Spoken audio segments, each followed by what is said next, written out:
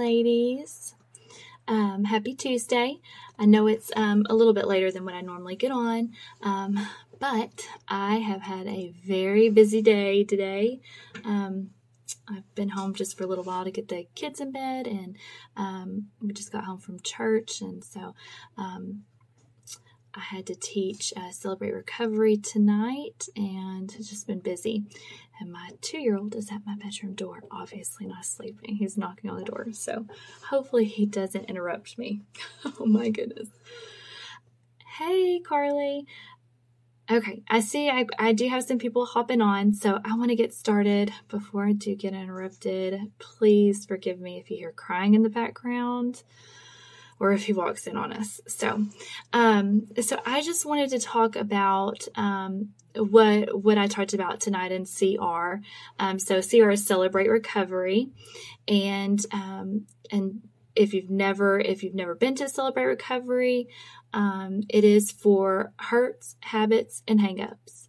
So it is literally for everyone. I know that most people think it's like AA. It's just if you have some kind of addiction, but it's literally for anyone, because if you are breathing, then you're bound to have a hurt, a habit, or hang up. Pain is inevitable. We are all going to face pain. We are all going to face storms. And so Celebrate Recovery is a great tool to help us. And so you're either you're either in a storm, you're coming out of a storm, or you're about to go into one, because that's just how life is. And so tonight, we started over at Celebrate Recovery. I taught lesson 1, and it was about denial. And so they gave us 2 definitions for denial. So the first definition for denial is a false system of beliefs that are not based on reality. So believing the lies of the enemy that your sin is, it's too big, that no one will love you if they know the truth about you. No one will ever understand, if you were to confess that.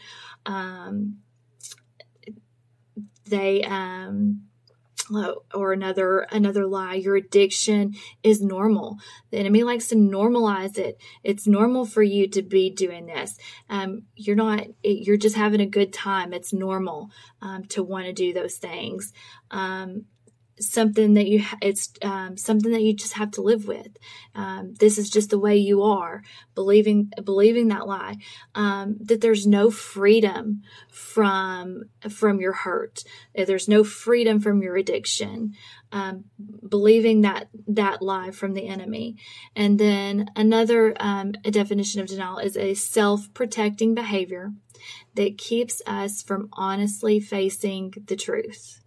So a lot of times we face the denial of I don't really have a problem.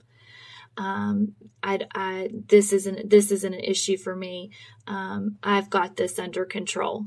I have control of this. It doesn't have control of me.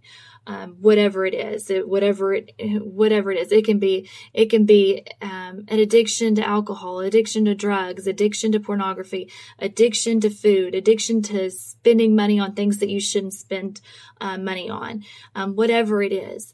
And then there's also the type of denial that causes you to place blame on others for your actions. It's not taking responsibility for your part in your actions and your failures. Everything is done to you. It's almost like a victim mentality, denying that you are at fault for anything that is going on in your life. Just not taking responsibility for it. So it's not until we admit we have a problem that change can happen. You're never going to get freedom if you are unwilling to admit that there's a problem. Because if you don't admit that there's a problem, then you'll see no need to change. Denial is basically denying God access to come in and work. So if you are denying that you have a problem, then you are denying God access to heal you. So to heal you, to deliver you, to restore you, to change you. Denial is denying God access to do any of the things that he wants to do in your life. And I love what the book said. It says that, it said, I want to read it because I don't want to say it wrong. A test of freedom is not what I'm free to do, but what I am free not to do. So it's easy to be free to do things, but the true test of freedom comes when you're free not to do those things. So when I am free from addiction, so I am free not to drink. When you get freedom from doubt, I am free not to lose hope. I'm free from fear, so I'm free to not walk by sight, but by faith. When I get freedom from the anger that I've had, then I'm free not to yell at my kids, not to have just tantrums, to not go off on everybody around me when things don't go my way. When I get freedom from anxiety, then I'm able to be free from worry. So it's not what you're free to do, but what you're free not to do anymore. That you can say, no, that's not who I am. That has no control over me anymore. I am free from that.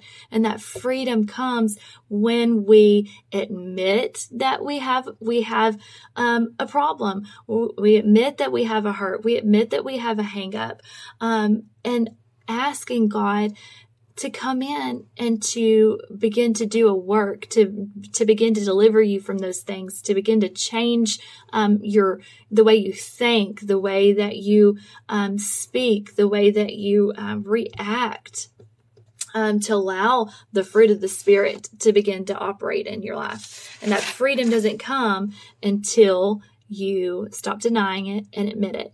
And it's not easy to admit it, and not just because you're stubborn, but because you're in denial and sometimes that there's anything wrong with you. So it's so important for you to ask God, show me what I don't see. Show me the truth about myself. What needs to be changed? What do I need deliverance from? What do I need freedom from? And you'll never have a testimony if you never admit you have a problem. So you'll never have a testimony if you never admit that you have a problem. Because what work are you going to allow God to do in you if you don't admit that you have a problem? The Bible says we overcome by the word, or by the blood of the Lamb, and by the word of our testimony. So admitting that we have a problem allows us to be forgiven by the blood of the Lamb. It allows us to be sanctified, to be purified. And then we have a testimony, and we're overcomers by the blood of the Lamb and by the word of our testimony. And God will never allow us to go through something terrible, some kind of pain or some kind of storm, and it not be used for good. There's nothing that is going to be wasted. There's no pain that's going to be wasted. I told them in Celebrate Recovery, there's never been a time where I've come out of a storm where there wasn't someone on the other side that was waiting to hear my testimony, that was needing to hear my testimony so that they could make it through almost the same identical storm, facing the same things that I was facing. So God wants to use you. He wants to do so much work in you and through you. And it just has to start with admitting, God, I'm not God. I'm not God. The first principle, let me read the first principle because this is what the lesson came out of. Let's see. So principle 1 is realize I am not God.